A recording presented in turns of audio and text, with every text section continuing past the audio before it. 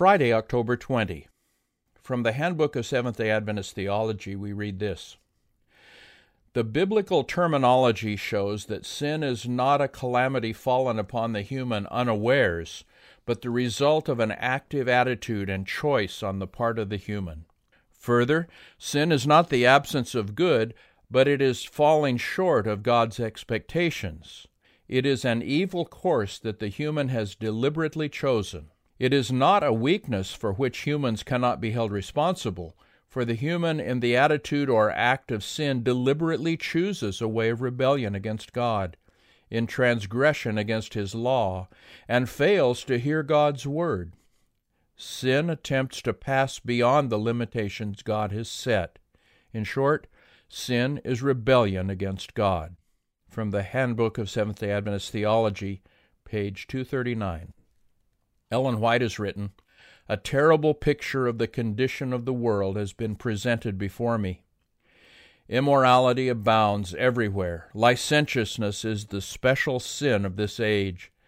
Never did vice lift its deformed head with such boldness as now.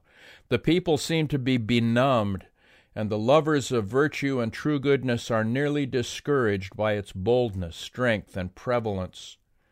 The iniquity which abounds is not merely confined to the unbeliever and the scoffer. Would that this were the case, but it is not. Many men and women who profess the religion of Christ are guilty. Even some who profess to be looking for His appearing are no more prepared for that event than Satan himself. They are not cleansing themselves from all pollution. They have so long served their lust that it is natural for their thoughts to be impure and their imaginations corrupt." From Testimonies for the Church, Volume 2, page 346. Questions for discussion. Number 1. What answer do you give to those who, despite all that has happened, insist that humanity is improving? What arguments do they give, and how do you respond to them? Number 2. Consider the quotation from Ellen White above. If you see yourself in there, what is the answer?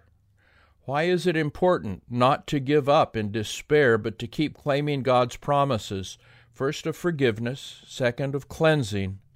Who is the one who wants you to say once and for all, "It's no use, I'm too corrupt, I can never be saved, so I might as well give up"? Do you listen to him or to Jesus, who will say to us, "Neither do I condemn thee, go and sin no more"? Number 3.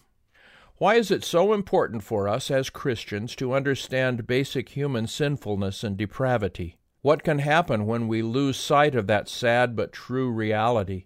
What errors can a false understanding of our true condition lead us into? And number 4, think about the untold numbers of Protestants who chose to die rather than give up their faith. How strong are we in the faith? Strong enough to die for it?